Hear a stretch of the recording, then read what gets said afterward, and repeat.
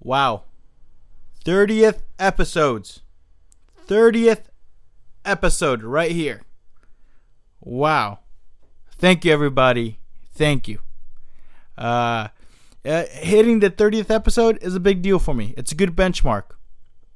Because usually in podcasting, before you start investing in it, you really want to get a good amount of episodes in to see if people even like it, to see if you yourself are even interested in keep doing it, because it does take time. It does take a bit of money, but if you enjoy doing it, which I've enjoyed doing it this long, 30th episode. All the guests that came on have been great. I've gotten so much great support from the locals here, and I just want to say thank you to all of you that have supported me and this podcast, because honestly I didn't think I was gonna make it this far. 30th episode, no man. I remember the first day I did this was because I just turned 25 and I'm freaked out because I was having a quarter life crisis and saying, you know what, I haven't done shit with my life. Maybe a podcast would be a good idea. That's what I did. Yeah, and because of that moment of panic, I've started this podcast, and here we are, 30th episode. And to top it all off, we had a great guest today, Pete Munoz, one of the biggest names in comedy here in San Jose. There's nobody else I could think of that really stays in San Jose and really helps the local comics here by providing them space for them to practice. And by that, I mean like their open mics. And because open mics, they're very important. At the end of the day, they're very important. And Pete has such a great experience because he's been doing this probably the longest out of most of us here. And he has a lot of great insight. A lot of great insight that I took in. And I hope to any comedian listening in or any people who wish to do stand-up listening in also take in that insight as well. And wow, I just can't believe it. 30th episode. We're doing this. If you haven't already, go on Facebook, search JMS Podcast, and like the page. And I'm trying to get more people to like the Facebook page, because I want people to see the guests that come in and how amazing they are. I mean, it's one thing listening to them, but just seeing pictures of them. I also try to post up any upcoming stuff they're involved in. So Facebook, JMS Podcast. And please, I know by 30th episode this sounds redundant, but come on. Just in case you haven't done it yet, just subscribe. Come on. It's easy. Just click subscribe on SoundCloud, on iTunes, or whatever else you're listening to this podcast from. Don't know. Whatever it is. And God, I'm just so flabbergasted. I'm so flabbergasted that I even use that word right now. Because I don't think the amount of support I've garnished from this podcast, from the local music scene, from the local comedy scene, and in general, the local art scene here in San Jose has been amazing. I think, it all comes from the idea of, hey, these people inspire me. These are my friends, and some of them people I've met and come by, and I just want to see how they work and see the background and where they come from. And it has proven to me that other people do care. Other people are interested in somebody that's talented and how they work. So, again, big shout out to all of you who have tuned in every week. And I just can't thank you enough. And I assure you, since it's 30th episode, it's a good benchmark. It means I'm definitely... pretty much I'm greenlighting some upcoming projects I've been thinking about this podcast and what to do with it. Because you always try to bring something new to things. At least that's how I do it. Let's see how the next 30 episodes turn out. All right. But before we go on, to the conversation, I made a major realization lately. I realized how much of an asshole I am. Don't get me wrong, like, you know, I didn't think I thought I was in the middle. You know what I'm saying? I thought, you know, I was okay. I'm an average guy. I could be mean sometimes. I could be nice sometimes. But a recent development has happened where I had this reflection turned on me, and I was like, wow, I'm a major asshole. Happened about 2 weeks ago. It was the Sofa District Festival, which went great. Had a good time over there. And it was towards the end of the night where I was sitting with my friend. We were just hanging out and just, you know, shooting the shit, watching people walk by, some of them drunk. Pretty fun. And these 3 guys approached us. And these were like, you know, in shape, obviously some kind of business or tech people. These 3 guys, kind of drunk, out of nowhere, as if they fucking knew me, they go, yo guys. They said yo. 3 white guys said yo to me. And they're like, hey, where can we find an 80s live rock bar here? An 80s live band in a dive bar. That's what they're practically asking for. Here in San Jose. Off the bat, I knew these fuckers were not even from here. And yet they're asking for an 80s live band dive bar. And in my head, it just hits a nerve. I was like, the audacity to fucking come here to San Jose and ask me and call me yo and ask for an 80s live band dive bar. And these guys turned out that they're from the Midwest. I think that they're from Dakota, South Dakota, right? And in my head, I'm totally like, it just hit something in me of fuck you. Who even has an 80s live band? And most importantly, this is the Sofa Festival. There's like 20 to 30 different live bands happening right now. And they're fucking great. And these fuckers are leaving the festival to look for an 80s live band dive bar. Go fuck yourself. In my head, and this is all happening in my head, right? And this is like a split second, all this stuff happening in my head. And I realized that while this was happening in my head, I realized that I just stayed blank. And I just kept looking at the guy. And then I snapped back into reality. And I'm like, oh, yeah, 80s live rock band? Yeah, we got that here in San Jose. You know what? Just go down the block. There's this place called the Cinnabar. That's right. I was gonna give them directions to go to Cinnabar. Cinnabar is where you go, you know, to beat some of the bad apples in downtown. You know, that's usually people with some kind of meth addiction hang out, the Cinnabar. But I was prepared to send these 3 poor guys, you know, naive guys, to a fucking shit in the wall dive bar in downtown. I was gonna be that ruthless, and the only saving grace was my friend who goes, "Whoa, man, really?" And at that point, the 3 guys caught on that, you know, something was wrong, you know, because they were excited. They're like, oh, yeah, Cinnabar, where at? Just down the street. And I'm like, yeah, man, you'll love it. They got 80 shit there. Take you and your fucking polo shirts over there. You and your, like, fucking $500 shoes. Yeah, you'll like it. Maybe you'll meet Kenny Loggins. I don't know. But my friend's like, yo, Jorge, what are you doing? And the guy's like, why? What's going on? And then my friend's like, no, man, don't send them over there. That's not what they're looking for. And then at that point, the 3 guys are like, what?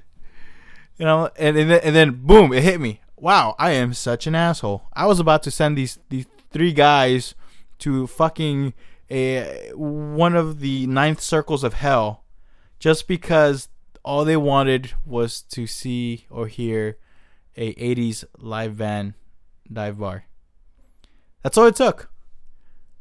That's all it took for me to go fucking evil, was for someone to innocently enough request an 80s live band in San Jose. Yeah, I'm an asshole. I think it's just an indication of me getting old. Yeah. All right. I just had to share that in the 30th episode, because at this point, this is what you're going to deal with, people. You're going to deal with this guy who snaps out of the most mundane things. At the end of the day, I was like, all right, guys, I'm sorry. Yeah. Just go to the dive bar. And dive bar does not have a live 80s rock band, but they have a fucking jukebox. I'm sure they're full of 80s. I know a lot of white people that go there. You'll love it. They went along their way. But am I wrong? Come on, fuck that. Really? An 80s rock band, live band? An 80s live rock band in the middle of a music, practically it's a music festival? Okay, I don't know. Maybe. Yeah, see, I'm still holding on to it. I'm still holding on to that anger about it. I shouldn't, right? I gotta be more peaceful with myself. All right. Let's go with Pete Munoz. Again, great guest. All right, let's fucking do it. Fucking A.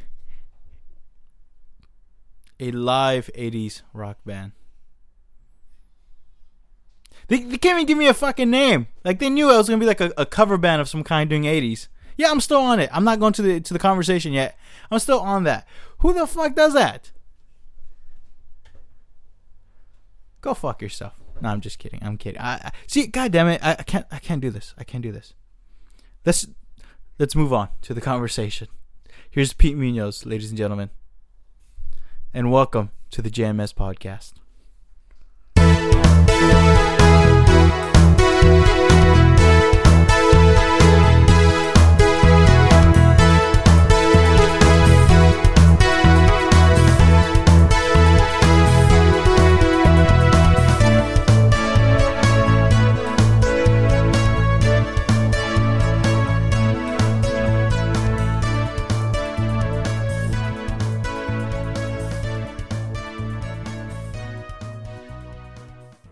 Yeah, it's interesting because usually comics don't come in this early. Yeah. And if they do, they're usually hungover. But it's nice. They don't know what they're doing. Have we started or? Pete Munoz, thank you for coming to the JMS podcast. This is a long time coming. Yeah, I'm glad to be here. I've heard. I've been listening recently to the episodes. Have you? Oh God, which ones? Is it the musicians and comedians, or is it mostly comedians? I started from the beginning. Oh no! When we had one microphone between me and the guest. Let's just start. I was. What day was it? It was. I want to say it was. What day is it now? It's Friday. I want to say it was Sunday. Sunday night when it was so hot. It was freaking hot. I just couldn't sleep Sunday. Watching football with my friends all day, and then drinking all day. And then you get home and you're like, you're worn out. You're tired. Like, we watch football at my friend's house. He lives about a mile from my house. And you're a Dolphins fan, right? Dolphins fan. Yes. Hardcore. Sorry about what happened. Hardcore Dolphins fan. That was a tough game. Hardcore. Oh, who do you like? We had a tough game too. I'm a Niner fan. We had a real tough game. We'll hug after. So hanging out all day with my friends, drinking, eating, stuff like that. Then I finally get home and and it's so hot. It was so hot on Sunday. And so it's funny. I was trying to fall asleep, so I was listening to your podcast. Did it work? Did my podcast put you to sleep? I was in and out of sleep for like a while. Like, it wasn't that I needed some. It wasn't that your podcast put me to sleep. It was the only podcast that I could think of to listen to. Like, and I was just fumbling through Facebook and I saw that cartoon picture of your face and I was like, oh, there we go. Yeah. And so I went on SoundCloud and I'm like, which one do I want to listen to? And I'm like, let's just start from the beginning. Take it. Let's go from the beginning. I think Victor Cruz was the first one, right? Well, actually, it was David Fournier. The first comic, yeah. Yeah. So I'm listening, and then I fall asleep. I do fall asleep. and then I'm just in and out of sleep, and I'm rolling over, and I hear Iris Benson's voice, as I'm sleeping. Oh, wow. I'm just in and out of podcasts, just in and out of sleep, in and out of podcasts, and then I come across this one guy's voice, and I was like, I don't recognize this voice at all, and the voice sounded like if Val Kilmer would have won the Oscar for Batman. It was like the voice. It was, well, I've been doing comedy for a while. And, Paul Diggins. and I go, who is this jackass talking on? And I didn't look on the name, and it's just like, well, when you work at the Improv and you serve people, I've worked with a lot of people at the Improv, and I hit comedy, and I'm like, he doesn't even talk like that in real life. And I looked at it, and it's like, it's Paul Diggins. I go, dude, get out of here, dude. And I was talking to Ben Jaramillo about it, and we were just cracking. So it's like 3:30 in the morning when I finally roll over, and it's just Paul Diggins is just talking about comedy, and I'm like, who is this, dude? That voice, is like, well, you go to Frascati, and then you head over to Woodham's and the comedy scene. I'm like, what? The big backstory, just like I mentioned earlier, Paul Diggins is one of them, but there's been other comedians that came in, and I was getting nervous when they say they want to do it on a Saturday, because I know that they're hungover from the Friday before, and usually they come in with that kind of a bit more drawn out. Yeah, yeah, just warn. Yeah, just real. Just I gotta go get coffee first. But thank you. I want to let you know about the first time I heard of you, because this is when I first started doing comedy in San Jose, right? I don't know what the hell I was doing. Does anybody? And at the true, and at the time I was working at the kitchen in Gordon Biersch. Okay. I was a dishwasher, prep cook over there. Yeah. And one thing I've noticed that a lot of the Latinos working in many kitchens know of you. like That's tight. Like I remember a couple weeks in, after I did my first couple comedies, what I thought were okay comedy sets. Yeah. I start get on that bandwagon of I think I'm a comic now. Telling my coworkers, they're like, hey, do you know Pete Munoz? Oh, do you know Pete Munoz? And I'm like, no, because I didn't really meet you till months after I started doing comedy. If anything, it was. Yeah. I'm like, who's this Pete Munoz guy? And everybody's like, yeah, man, he's one of the biggest comics here. And so for the longest time, when I finally did meet you, I was intimidated because I was like, fuck, man, if the fucking felons in the kitchen of San Jose knows this guy, I don't want to fuck with him. You know what I'm saying? My uncles. But you've been doing comedy for a while. How long are we talking about here? 9 years, and it was 9 years in June. 9 years in June. Yeah. And you're at a place right now where you're actually traveling for comedy, on an almost monthly basis. Would you say? Yeah, it's it's getting more and more. Everybody goes, oh, I'm on tour. It's like the thing is, you want to stay on tour.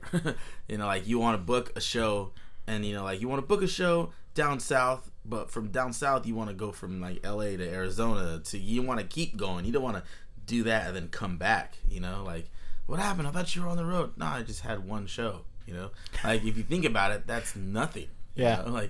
No, just one show, and that was a couple years ago. It's just growing and growing. It's getting every year. I say it's getting bigger and bigger. It's not really. It's for me. It is. In my eyes, I'm doing stuff where I'm going to New Mexico and not just doing one show. I'm doing 2 shows there. Then I'm coming back. So it takes a long time. To get to that point. At what point do you feel was the turning point where you tapped into these different venues? Well, there was a point. So let me see. When I was about 6 months into comedy, there was a different manager at the Improv. His name was Justin Charles Hollister. He was such a good person to be around. He was just this crazy. If he didn't like you, he told you straight up. There was this. He's one, a straight shooter, huh? Straight. He was so good for comics. I think a lot of comics now, they might have it easy because people need to be yelled at. They need to be told. They need to be spanked. Yeah. And this dude spanked the crap out of me so many times, you know, and the people are laughing on listening right now. Ha, ha, ha. Dude, I got banned from the Improv 6 months in. My first show at the Improv. Oh, how did that happen? So at the Improv, before there was guest lists, 6 months in, that's gotta be a record, man. I had a show at the Improv 6 months in, a showcase. Wow. And these shows weren't on Wednesdays or Thursdays, on a Sunday. Those never. That never happened. They were on Tuesday nights, and there was no free guest list. So the only way to get around that was either to make your tickets $5, buy one get one, but most of them were $10 to get in. So the way the shows used to go is you had to have 50 pre-sale before the show started. Wow. 50 pre-sale, that's at $10. That's $500 just on the tickets plus the surcharge, probably another $200, $2 here, $3 there. So before the show starts, you've made the club $700, $800, depending if your tickets are 10 or you've made them more than what you're probably going to get back before anybody's even started. The day of the show, you had to have 150 people there, or they would cancel the show. So I'm nervous, you know. I'm freaked out that I got the show, and so I booked Felipe Esparza right when he left Gabriel Iglesias to do his own thing. And this was 6 months into comedy. 6 months into Felipe comedy. was still not as big as he was. No, now. This is before Last Comic Standing. He had just started to take off from doing his stuff with Gabriel. I want to say. I'm not too accurate, but I want to say at least a couple years that he... Is he a local guy? No, he's from LA. How'd you meet him? I did a show with Rick Martinez on a Tuesday night. My first time at the Improv, I had 125 people there to see me. Uh-huh. My mom paid. Everybody paid. It was a Tuesday night, and like I said, there was no free guest list. It was sold out, like the whole... You couldn't... That was my first time doing it. When you do your first show at the Improv and it's like sold out and you have that many people that come to see you, you feel great, you know. Oh, you get a certain high to it. You're like, whoa, yeah. You know. And so then the Improv manager, Justin Hollister, saw that I did that, and he offered me my own show. So I was happy. I met Felipe Esparza on one of those shows. I used to watch this show called CTV, this local, basically like Creepy Coffee Movie Time here. Okay, so it's like cable access. Cable access, but it was for LA. So I seen comics like Paulo Francisco used to host it. Willie Barcena used to host it. This guy named Juan Garcia. I saw that he was like 16 years old, you know, and this is 10 years ago. This is before I started doing stand-up. So I would watch this show and see these guys. So imagine watching Felipe Esparza probably like 10, 12 years ago, where he's funny, he's good, but he's about to blow up within the next 10 years to where he's at now, doing weekends here and there. So I saw a bunch of these guys, and my biggest favorite comic on that show was called Freddie Soto. His name is Freddie Soto. Real natural, just was himself, you know. Like it wasn't jokes. It was just like, dude, this dude is just funny as hell. I can see him being in my family, you know, just like that uncle that person you say you should do comedy, but he is doing comedy. He's the most natural comic I've ever seen. And I met him right before he passed away. Oh. Right before he passed away. And it was after he had done the Improv. I go across the street. There's Freddie Soto and Manny Maldonado, his feature, who I do shows with now. I love Manny. And I met Freddie after he just sold out the Improv. I'm at Bar and Grill. And I go, hey, Freddie, man, I like your stuff. You know, like I didn't go to the show. I'd never been to the Improv before. I did before I started doing stand-up. I go, dude, that's cool, man. He goes, hey, you want to go have a drink? Let's go have a drink at the Improv or at Bar and Grill. I was like, are you sure? Like, I'm just like a random dude from the street. And I was talking to him. He's like, let's go, man. Let's go have a drink. I was like, all right. He left a sold out, you know. If you do the Caravan, you're talking to somebody after the show. He left the Improv where he had just headlined the whole weekend. We're hanging out talking, you know. And I was like, I want to do stand-up comedy. I've met Cedric outside the Improv. Pauly Shore. None of them care. They don't care. They go, Pauly Shore's like, whatever, you know. Same with Cedric. I met Freddie and he goes, you need to just do it, man. He said, do your shit. That's what he said. He said, just do your shit. And I was like, we talked. I watched the special on TV, and at the end it said, rest in peace, Freddie Soto. And I just started crying. I was like, I didn't know him, but I met him, and I had like a there's a connection there. A connection and encounter with him. And I was just like, dude, like I have to do this. So back to how I got banned from the improv. So Yeah. so I met all these guys from that CTV show. I started following them. I got really into stand-up. I started seeing that it wasn't a big show, that it was something small that all these local guys were doing. And I was like, okay, I was watching them. And if, like I said, if you go back and you see them, they're what they are now. That was 10 years ago. They're the guys that are running the show right now. Pablo, Willie, Felipe, Edwin San Juan, all these dudes from there I've just taken off and just branched out, and they've done their own thing. They're doing their own thing. So my show at the Improv, the 50 pre-sale, I go the day before the show. I get there and I'm just nervous. The Improv manager, Justin's outside having a cigarette, looking as calm as I've ever seen him before in my life. So I'm like, all right. He comes up and he goes, bro, dude. And I'm like, oh shit, here it is. Here come the numbers. 89. I was like, what? That's it? Pre-sale. And I was like, oh shit. 89 pre-sale by $10. It's over $1,000 that the club's already made without me. He's loving me, right? He's loving me. We had 180 or 90 that were there total the day of the show. Show's great. I love it. I'm having a good time. He's like, we'll do the next one. We're going to do the next one. The next date that he gave me was the day after Labor Day. And even with no guest list, we still had 80 people there. 80 paid people, which you couldn't get 80 paid people today at a local show. You couldn't get that. That's $800. You could not. You can't get that at all. I don't care if it's Jason Rogers' show. I don't care if he's got the most people that come. Nobody's gonna do that. You know, like it's just probably people at home going, I could do that. I could not to get them to pay. It's gonna unless you have like a super headliner or you have like a big benefit or something. But dude, it's just that whole free guest list thing just changed a lot of stuff. So would you say for the better or for the worse? I think for the worse. How so? It's just people are just like, oh, it's free. Who cares? You know, that's kind of like how it is now. Like it devalues the humor. Yeah, you're seeing shows with like 10 comics. You know, like you're seeing shows. Just anybody can do the improv now. Anybody and everybody's doing the improv now. We used to do the open mic there on Tuesdays, and that was when most of the guys that wanted to get on would do it. It was just one night where they would just put everybody on, and then people were walking around. This is what I was told. People were walking around saying that they do the improv. Oh, I do the improv. I'm a 2-month comic. I do the improv. Yeah. So they didn't like it and they stopped it. Oh no. So my show, the day after Labor Day, 50 people were there. 50, 80 people were there paid, and we got in a huge argument. Over what? Over the fact that there was nobody there. The day after Labor Day, like, right. You know, everybody already celebrated. They just want to chill at home. Done. I mean, it would be different. And so the manager comes over. Everybody at the show, we're just like, oh, we go across the street. We're at Bar and Grill. We're drinking. Me and this guy, we just get in a huge argument, and he's in my face. Pete Moon. He's yelling at me, and I'm just sitting there taking it because I'm in such a bad mood. I'm more like just crushed that he was just yelling at me. That like, and at the show during the show at the club at his job, nothing. He was fine. He's cool. You know, we got to do better next time.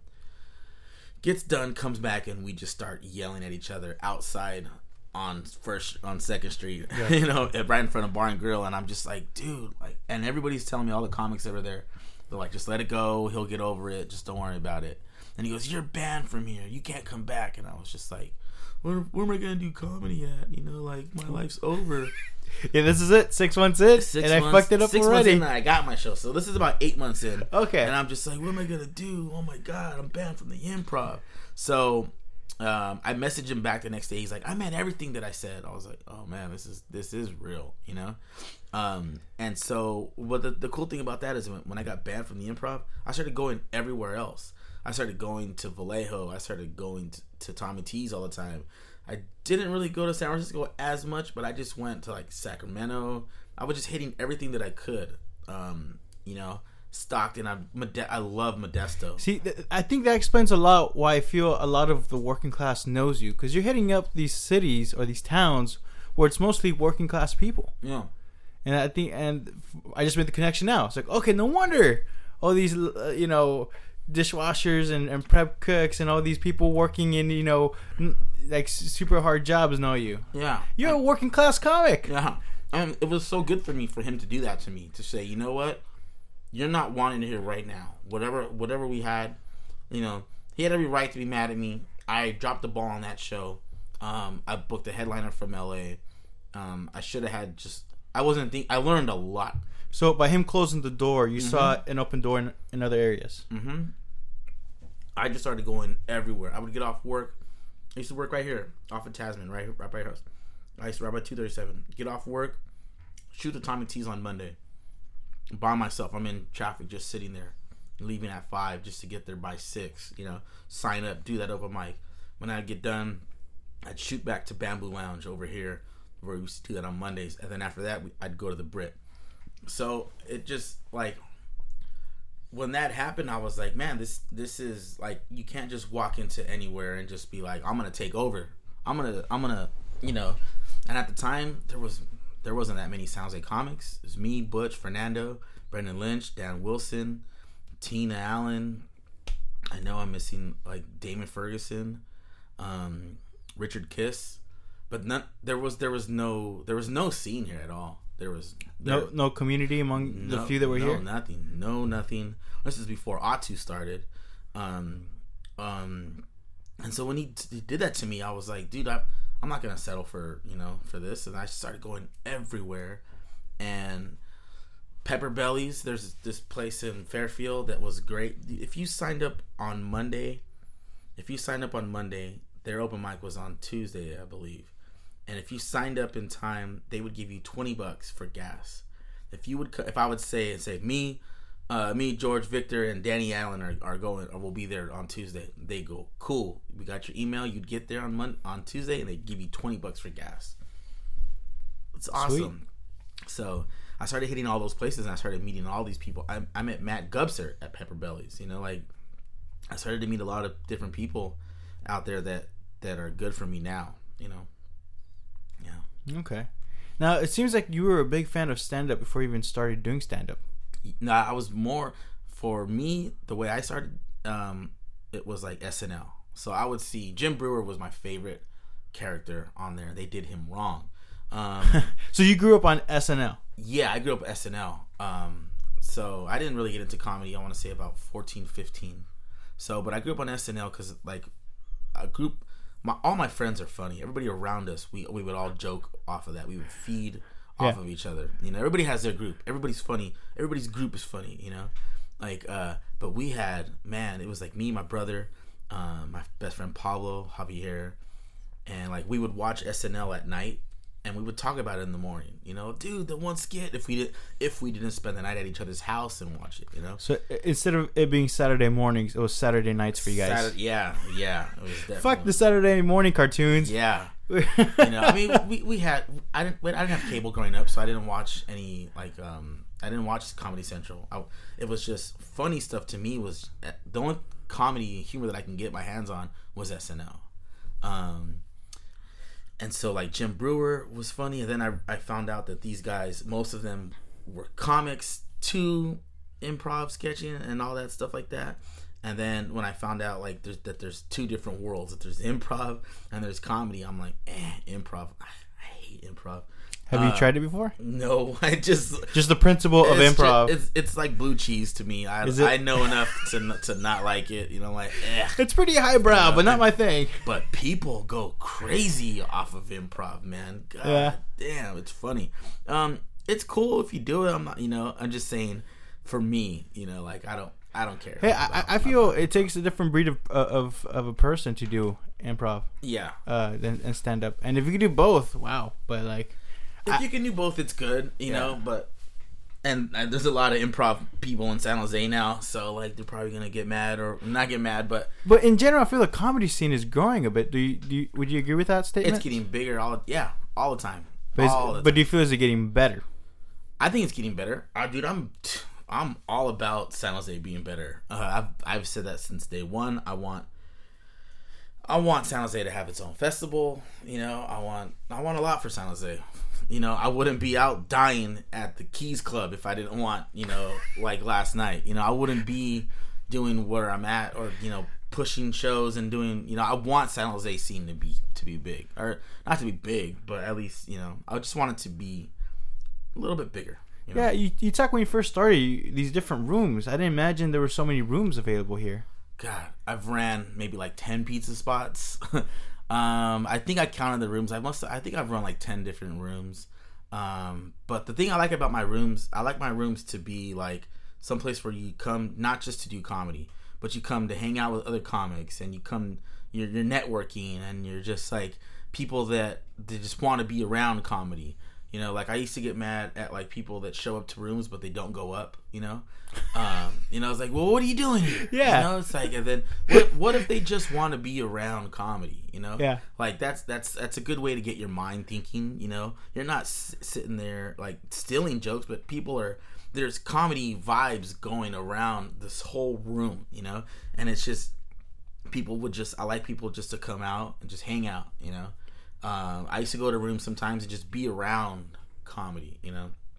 So one of the first rooms that I ran was called Signori's, the pizza spot over here off of Santa Clara, and it was on Wednesday nights. It was after Rooster T. Feathers, so it started around 9:00, and it was about a couple miles from Roosters. People would get done with Roosters and go to Signori's. That mic was where I learned how to do a lot of crowd work, a lot of riffing, a lot of improv stuff, and dealing with hecklers. Mm-hmm. That room was awesome. It was your first hosting room? My first hosting room. How did that go? Beer Run Bobby got it for me. It was awesome. I used to get paid in pizza and beer. They serve beer by the gallons. They have a gallon of beer, like a big. It looks like you're gonna go paint a house. And it's like just pizza. Beer, and then they would give me 2 pizzas. They'd give me 1 pizza at first, and I would just let the comics eat. Like whoever got there in time, or when I got there, like I would have a big pizza, and they would just come and it'd be gone. And then I'd get one for home when I would leave. But I got paid in pizza and beer. We had. People would just get done with Roosters. Like I said, they would just get done with Roosters, or the ones that weren't on at Roosters would just come over after. So, like Justin McClure would always come by. Phil Johnson, Susan Maleta, Drew Polt would go through. Butch, Brendan Lynch, Sammy Obeid, Kabir when he was Kabir. Now he's Kabizi. You know. And Sean Sinha. Oh, they're the same person? It's the same guy. I thought it was 2 different people. It's at least 7 people. So one sweaty, one not sweaty. But no, like it was just like, even if you didn't get on, you would just go and hang out. And that's what I like. I like when people in comedy like get together and they meet and they go out and they do. Oh, how'd you meet? Oh, I met at Pete's room. You know, like there's guys that start for the first time. There's guys that are just there with their girlfriends having a drink at Woodham's. And then they turn around and go, man, this is some horrible stuff. I could probably do this too.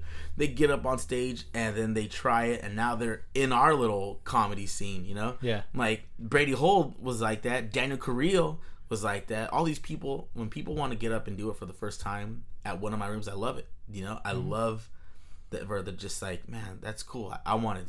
We've inspired someone else to want to get up on stage too. Okay. And I want to go back to your beginning. What gave you the like, all right, I'm going to do this? Like, what gave you that gumption? I know you mentioned Freddie. Yeah. But like... Oh, this is way before that. So yeah, so like I said, SNL, and then my best friend Pablo, he had cable. So we were at his house watching just Comedy Central. Like the old school ones that started with the trumpets, like the old school ones in the 90s. And it was Johnny Sanchez he was on. And I don't remember much of his set. All I remember was him saying, he goes, and then the cops came, and like the 3, like these 4 words, like, so I started to ran. That's what he said. That's what the punchline was. So I started to ran, and I was like, dude, like, he means run, you know? Yeah. But he says ran because that's who he is, you know? So I started to ran, and that just hit, and bolt of lightning hit me. I was like, dude, that's hilarious what he just did. Yeah. You know, not the cops came, so I started to run. No, like the whole part that he's just trying to get away from the cops is a Mexican thing too. You know, like so I started to run. I started to ran. I'm like, dude, this guy sounds like everybody outside of my door. You know, he sounds like everybody that I've grown up with, and he's on TV saying that, and the people like ate it up. And I was like, dude, that's awesome that he's on TV, but I can see that he's just a regular person that just came up with that, and he's giving it to everybody else, you know. And I was like, dude, that's what I wanted to do, stand up. And then I started to watch more stand up on Comedy Central, and then I saw Pablo Francisco's special where he does the preview voice thing, and I was just like, this guy is just a goofball. Yeah, he's a machine, you know. Like, look at, you know, like the whole Arnold Schwarzenegger thing. You know, I've never done. Like, I'm probably the only comic that's never done the Arnold voice on stage. There might be a few. Do you usually don't do impressions? I can, but not on my set. No. Yeah, I don't do it. I just why is that? I don't know. Just too much going on. Like, sometimes I'm just thinking so fast. You know, like there's so much. You ever get off stage and you go, "Damn, I forgot that one joke." Yeah. You know, there been time where I did not do the entire set at all. Yeah, the scary thing is sometimes my set can be 10 minutes or 50 to an hour with the same jokes. You know, it's amazing that you could accumulate such a long time performing. Yeah, you know what I'm saying. The longest I ever did was 30 minutes, and I felt like I did like good stuff for 5 minutes. Yeah, it's insane. So how does that work for you? I mean, granted, you got 9 years behind you, but was there a point where you're like, God damn, I got more jokes now to run a marathon? Well, I have 9 years, not 9 hours of material. I don't work on material the way people are, like with their notebooks. They go, wow, they throw a big giant notebook on, and they're like, here's 5 minutes of boring stuff. You know, like I wish I could sit there and write. I don't. The jokes. Whenever I do open mic stuff, even if people can tell. That open mic stuff, all I do is jokes that I know that aren't as funny at open mics, you know. But I do a lot of improv and riffing, and I just crowd work and stuff like that. If I get heckled, my set's gonna go for an hour at least. But like I said, I got all that stuff from doing seniorities, dude. I learned all about heckling and bad crowds, you know, just like people yelling at you, jokes. It was not even jokes that don't work. It was just like. Just riffing and just like being in a rowdy environment, you know, pretty much hosting, yeah. And like just being all around that at the early part, you know, not having all these real easy shows, you know, like it just it made me pretty tough. Yeah, well, in anything you work harder than usual, you appreciate once you get an accomplishment even more. Yeah, and I had an okay start. I had a fast start, and then it slowed down. I want to say from the year 2 to about 4. For about a couple years, it was pretty slow. I was with a girl that had we had a family. She had 3 kids, full-time job. Not your kids. Not my kids. Just straight up, I had a family overnight. How old were you? I was 26. I started comedy at 25. All right, and you feel like you're ready for family life? We were having a lot of fun, you know. She was a fun girl. Some people some people know who she is, know who I'm talking about. She was around for about 5.5 years of 5.5 years of doing stand-up comedy. So the first the couple years with her, she wasn't like, where are you at? What are you doing? You know, that didn't come till like the end, right. Where I just got like fed up. I'm like, this is and not married. Not married, just okay. But felt married towards the end. Yeah.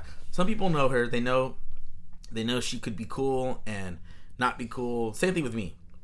Like, we would just have like these like bad nights, you know. And she liked comedy, so it was like, you know. But sometimes she would just be there to see what I'm doing and stuff like that. So it was slow for about 3 years, the 3 end part. And so when we had broken up, I started doing everything that I could. Mm-hmm. So I mean, I was doing the schedule that I had then that I do now, you think I was dead, because I was doing maybe 1 mic a week. Maybe. It's pretty much where I'm at right now. 4, with the semester. Yeah. But like maybe, you know, maybe 5 a month, maybe. Do you find it's hard to keep a relationship while doing stand-up comedy on this local level? It just depends who you are and what you want. You know, like the one that I have right now, it's basically like, all right, I'll see you Tuesday and Saturday. You know, and you know the person, you know, my girlfriend, she works a lot.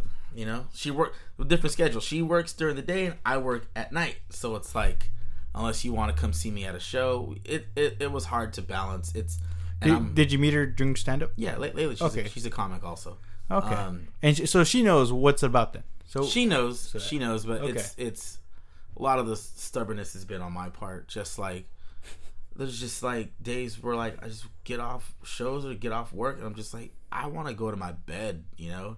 Just want to go to my bed, go to my room, get a burrito, just scratch my whatever, fart, just be a man in my room, you know, in my little cave, and not have to text like, oh no, I miss you too, you know, that stuff. Like I just like I need to zone out, you know, I need to zone out, and it's like I'm working, I'm coaching at high school, then I'm doing stand-up comedy, and I'm doing more stand-up comedy. How long you guys been together? It's almost 5 years, probably. Oh, okay. Rough 5 years, on and off 5 years, but more on than off. But it's all my fault, all the bad stuff, you know. And she won't listen to this podcast, so that's why I'm saying it here. She doesn't like me? No, she doesn't know you. Oh, that's why. No, it's not that she doesn't like you. She doesn't know you, Jorge. man. I don't know. Give her some time. No, but actually, it's amazing hearing that 5 years and, you know, handling that and comedy. Because I hear a lot of, you know, stories of people not being able to balance relationships and doing comedy. Well, I mean, like, here's the thing. Like, what's your secret? I don't know. Like, so the thing is, like, I don't like to just do a set and leave unless I have like 3. You know, it's like boom, boom, boom. But it's like after a show, you know, how many times you do the caravan? You're like, all right, I'm off, I'm done, I'm out. You know, you always want to hang out. You know, and if there's days where I don't hang out, it's like because I have to work in the morning, or it's that I have been working all morning. You know, there's just that, like, a lot of the times I like to wind down at the show. You know, like people at Woodham's, they come, they do their sets, and they chill for a little bit. They'll have a beer, unless it's the ones that have to work. Like Travis Denley goes up first, boom, he goes back home to Santa Cruz. Dude, like the schedule of a comic is just, you never know what it's going to be. You try to know what it's going to be. You have a sense of what it's going to be. But at any given moment, dude, it could just change, you know? Mm-hmm. Especially if you're a comic that gets a lot of work. Not just open mic comics, like open mic, like, oh, I'm just open micing. Once you start to get more and more showcases, the phone can just ring at any time. Dude, someone bailed. Can you get out here? I'll cover your drinks, your gas, your food. I'll give you $60. You're like, just do 20 minutes. I'm there. All right, I gotta go. You know, and it's not always about like, oh, I'm gonna make $60. They're gonna cover my gas. It's about somebody wants me on their show and they need me now. You know, mm-hmm. It's like, dude, I'm wanted. Like they could have called anybody. They called me. Boom, I'm there. You know, and then you show up and you kind of save the day. You know, and that's also fun too. You know, just showing up. Dude, I needed someone to fill in. Pete showed up, and man, it was tight, you know. Or if I ever need someone, dude, like referred this guy, and he did a good job, and now, you know, it's like to make bookers happy or keep people like, I can count on this guy, you know. Yeah. And it seems like you come from a pretty creative family, because I know your brother does music. Mm-hmm. So I assume for the most part, when you told your family you're doing stand up, they were supportive for the most part. Would you say? Yeah. When I first did my first show at Rooster T. Feathers, I had 75 people show up. And this was like, it wasn't like I put a big flyer out, oh dude, come see me. You know, I wasn't like that. It was just like I just told one person, and then it just started to like, all my friends knew, you know. And then it was like, it was something that I'd wanted to do for a while once I started to figure out stand up and stuff like that. And so my mom had said to me, she goes, you should join like a softball team or something. So like we can go watch you play games. Like, you know, like that'd be fun. And that's right when I started to do stand up. I go, let me do stand up instead, you know? Yeah. And now she doesn't even come to my shows. It's like you wanted me to do something that you can come see. Yeah. But, you know. It's funny you say that. It's something about Latino families in sports. Yeah. Because I remember my family is always sports oriented, soccer. At the time in high school, I did football. Yeah. My family, uncles and stuff, soccer, they're there. You know, Yeah. they're there. Yeah. And I remember, I think I'm probably the first in my family to do theater, to do stand up. Yeah. So for them, they find it too. I felt like a bit more foreign. You know what I'm saying? They're like, "What is this? What's this stage? What's Yeah. They're like, "How come he's not playing soccer or something like that?" Yeah. We have a very athletic family. My dad ran a 4:08 mile in high school. A 4:08. 4:08. Yeah. 4 minutes 8 seconds. Yeah. A mile. A mile. Yeah. That's how fast my dad Wow. was in high school. Takes me like 13 minutes. My uncle ran. I don't know. He probably ran like a 4:10 mile. His younger brother. You're a runner yourself. Yeah.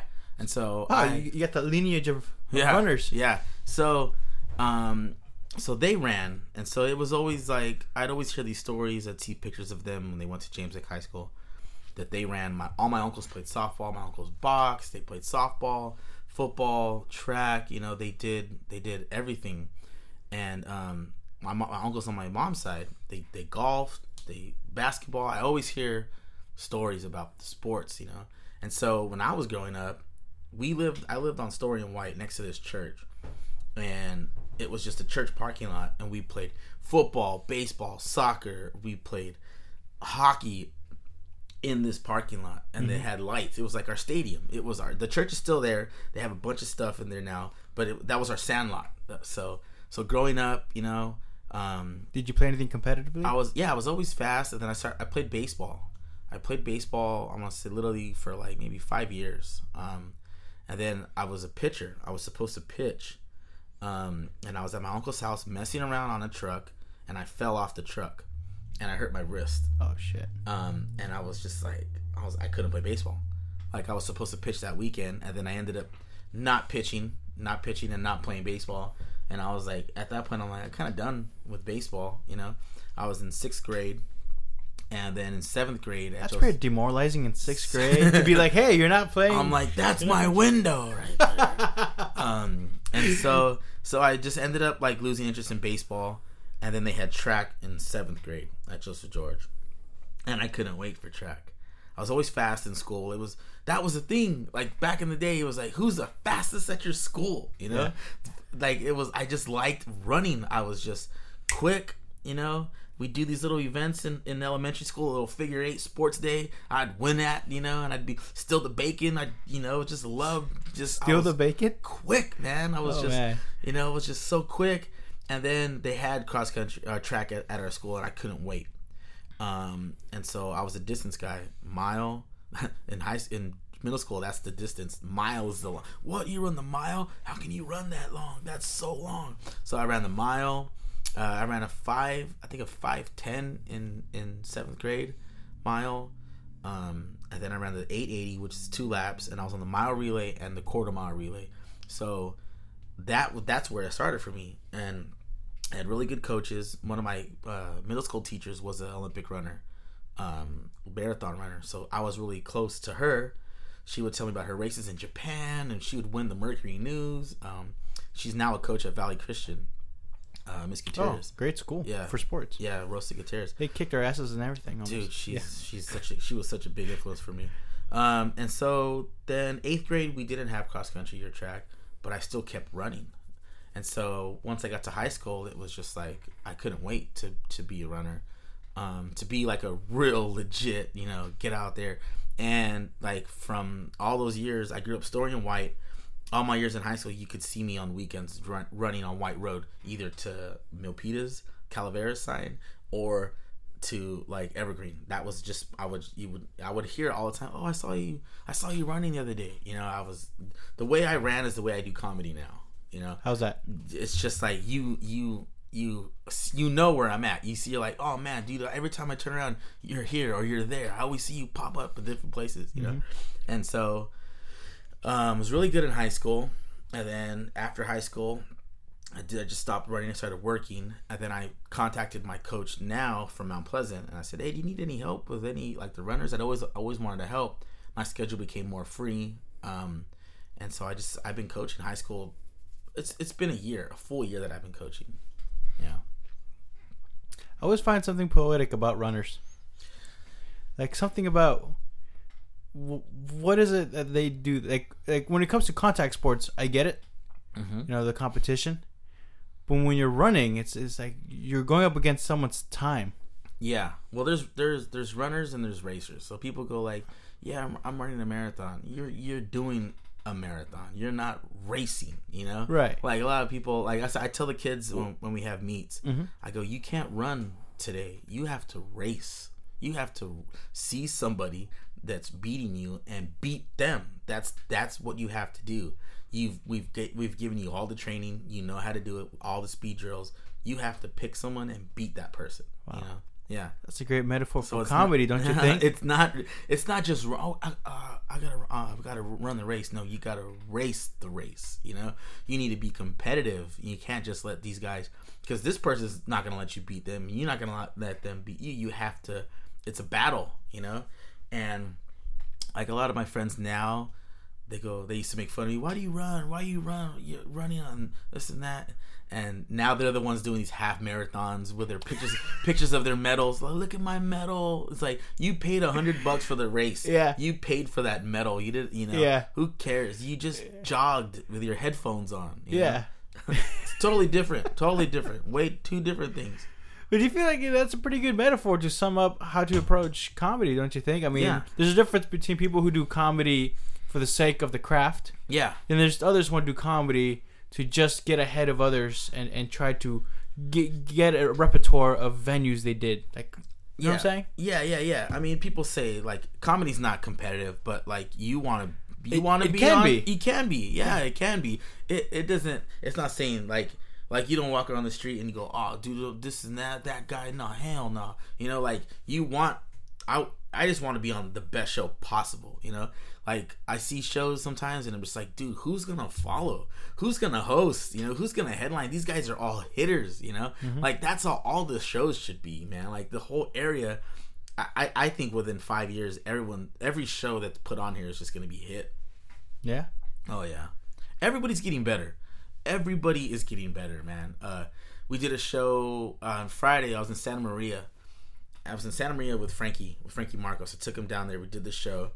And he's going on before me, and he couldn't get off stage. He's just he's slaying. He's just killing it, dude. Killing it. And so you do open mics on Monday, and you're like, oh, man, this is going to suck. You walk into the Caravan, you're like, oh, this is going to suck. But you're doing all this hard work that you don't know is paying off until you actually do those big shows. Yeah. And it wasn't a big show that we did. It was just a show that we did at a steakhouse with a crowd. And that's all you need, you know? Some people just don't, they get up there and they get down on themselves like, dude, this is going nowhere. It's because you're open micing too much, you know? It's like there's a such thing as over open micing. Bombo, this comic from used to be here, he's all, Pete, dog, you can't always open mic, dog. You're going to burn out. And I don't burn out from open mics, but I have enough showcases in between to, you know, to balance it out. Because if you just keep open micing, you'll never know how good you are. You won't know. There was a comic, I won't say his name, but he recently asked me, he goes, Pete, how will I know when I have 10 minutes? How will I know when I have 15 minutes? I go, you should start with 5. Because I see a lot of comics doing this, where they're just working on the sets. And it's like, they're not working to have 5 minutes or 10 minutes. They're working to have an hour, you know? Mm-hmm. You can't cut, just no shortcuts in comedy. I wish there was.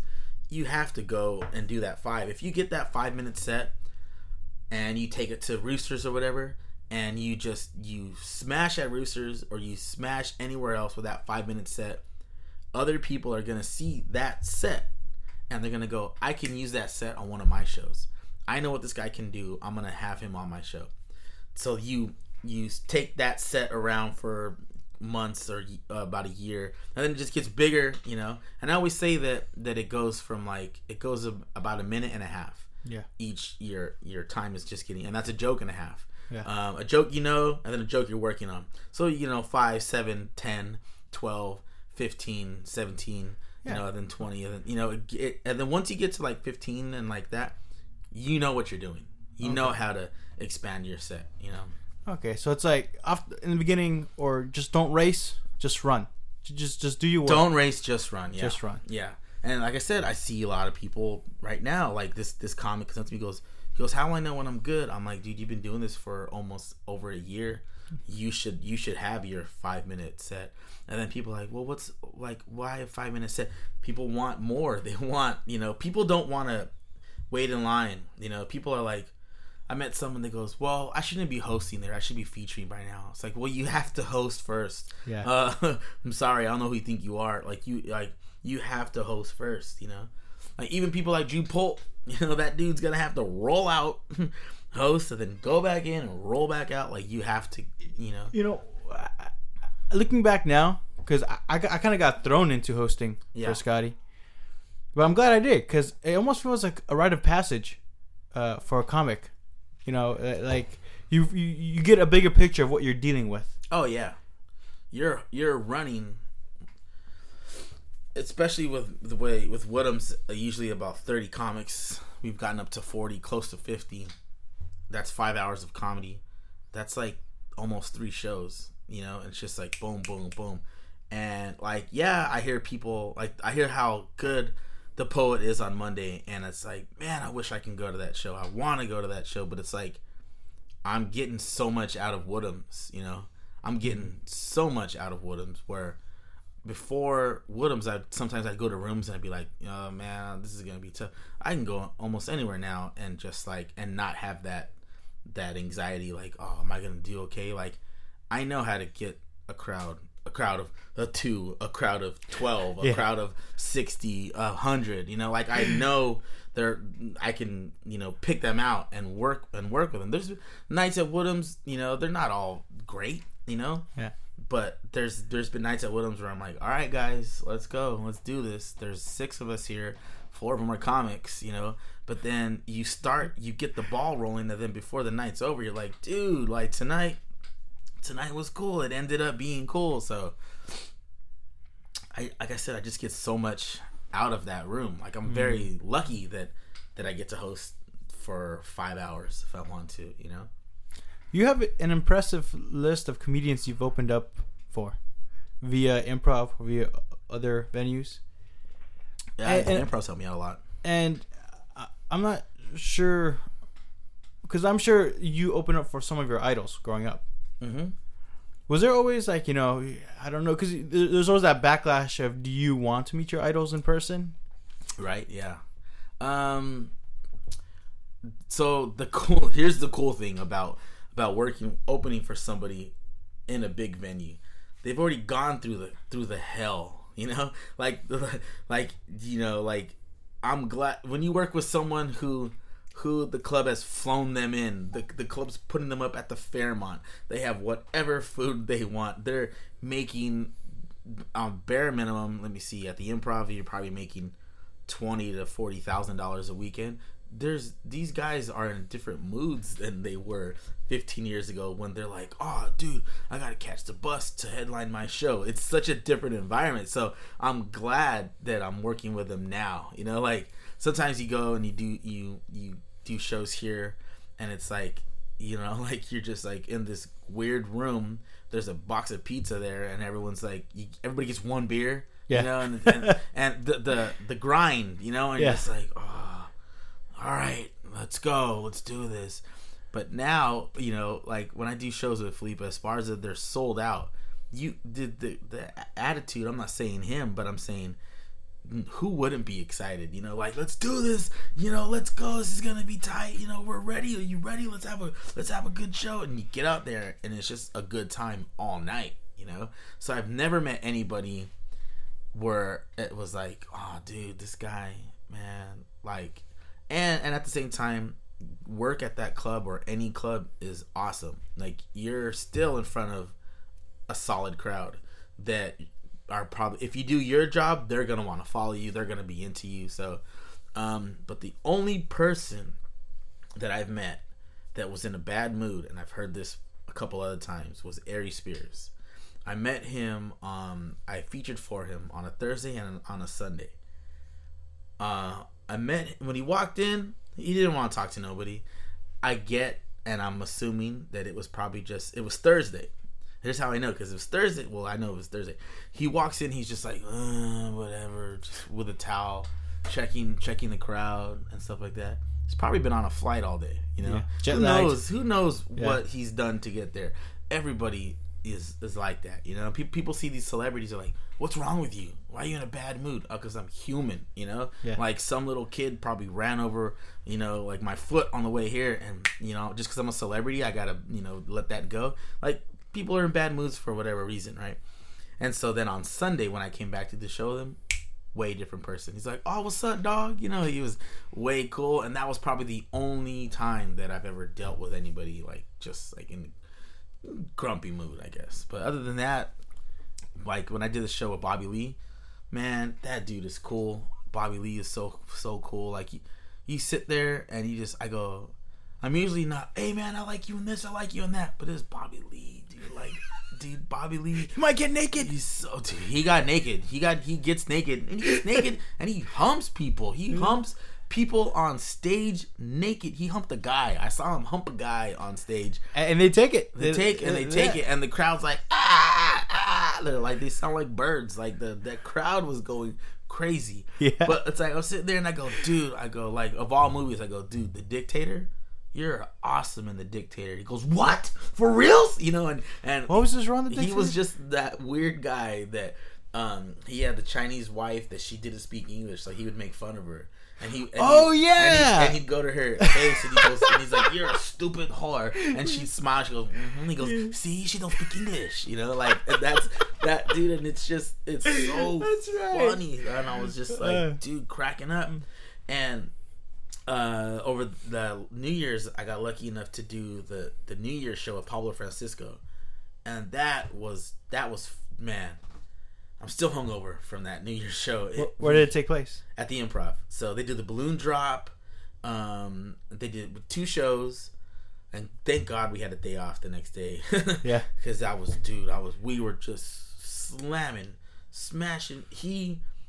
He's so fun to be around. He's sitting there, we're watching South Park, and he's like got the TV Lord, and he's doing his own voices. He's like, yo man, hey man, come here man, you know, and he's like, dude, you don't want that, you know, and he's like doing, and you're just watching him, and you're just like, dude, this is awesome. And that's what watch this guy on TV. This is one of the reasons why I wanted to do stand up. And he's just sitting there, and he's just like going off, and he's making jokes, and he's just like, yo man, you want something to drink? Dude, the talent behind that of riffing, like on the spot. The way he is on stage is the way he is off stage. He's super cool. I've heard a lot of stories about how he likes to party and he gets all hammered. Dude just sat there and just drank like vodka Red Bull and chilled. You know, that's the worst thing that I've seen him do. And dude, he's awesome. He was like, let's go on stage and do some skits.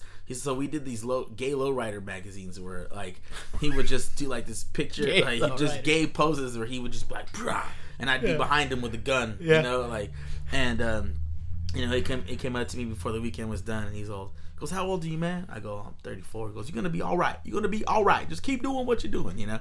And dude, like, he's coming back, and I'm going. I don't care. I'm making my way in there. That's a show that I don't want to miss at all. We're close to closing up the show. What are some, you know, advice you'd give to anybody starting off comedy? Do every show. That's what I do. I've done breast cancer shows in backyards. How was that preparing for those shows? I wasn't even supposed to be on. I was just there. I was there with Layla. It was Layla and Patrick McDermott, and then they were like, "You want to get a set?" And I was like, "Sure." So I jumped on.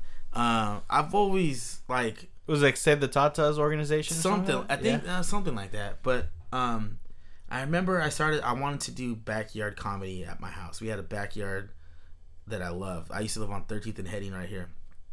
Partied hard at that house. So I'm like, why don't we do comedy? All the comics are always here. Let's do comedy. In the backyard. We did it, and people laughed. People were like, comedy in your backyard? What the hell? It was awesome. And now I'm seeing comedy everywhere, in backyards, in living rooms. Comedy's everywhere now. You foresaw the alternative comedy scene. I knew that there was something there. The alternative comedy scene started at Pete Munoz here in San Jose. Here's what I wanted to do. So we had a pretty big backyard and we had a big wall. So I wanted to have the show. Our living room was about this size, our kitchen. So I wanted to have the show in there, and there was like in the corner, and then there's like windows to see in, and have people sitting in the living room. But I wanted to project it on a sheet outside in the backyard, so you could even have another crowd, like it's another little section. And so it's pretty ambitious. I wanted that was my vision, but the highlight of that thing with Joey Bragg was there. Joey Bragg came. He's on Disney Channel now, but it was me, Joey Bragg, Jay Stowe, Layla did it. I think Atu was there. We just did a little show in our backyard. Nice. And what's the future for you, man? What's the next step for you? Just to stay busy. That's the only step I need. To stay busy, and everything else will take care of itself. All right. Pete, thank you for coming. Thank you. Appreciate it. Hope you enjoyed the coffee. See you later. See you later.